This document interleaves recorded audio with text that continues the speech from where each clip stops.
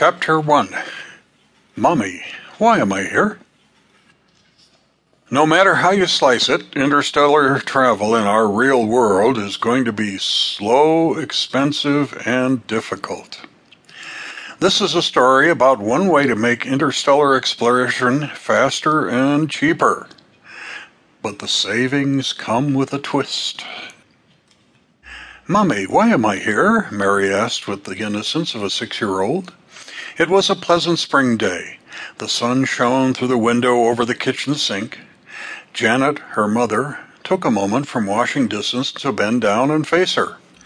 You're here because God wants you here, Mary.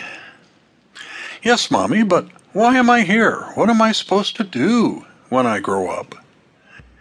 God has something very special in mind for you, Mary, I'm sure, answered Janet.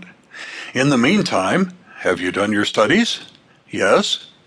In that case, why don't you run outside and play for a while? Mary ran outside.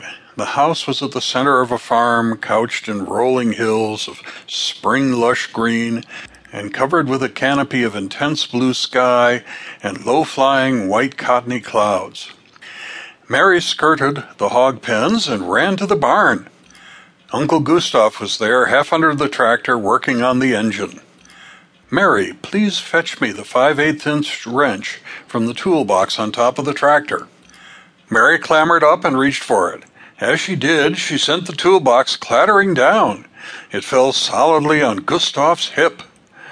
Gustav howled, "Mary, please be more careful."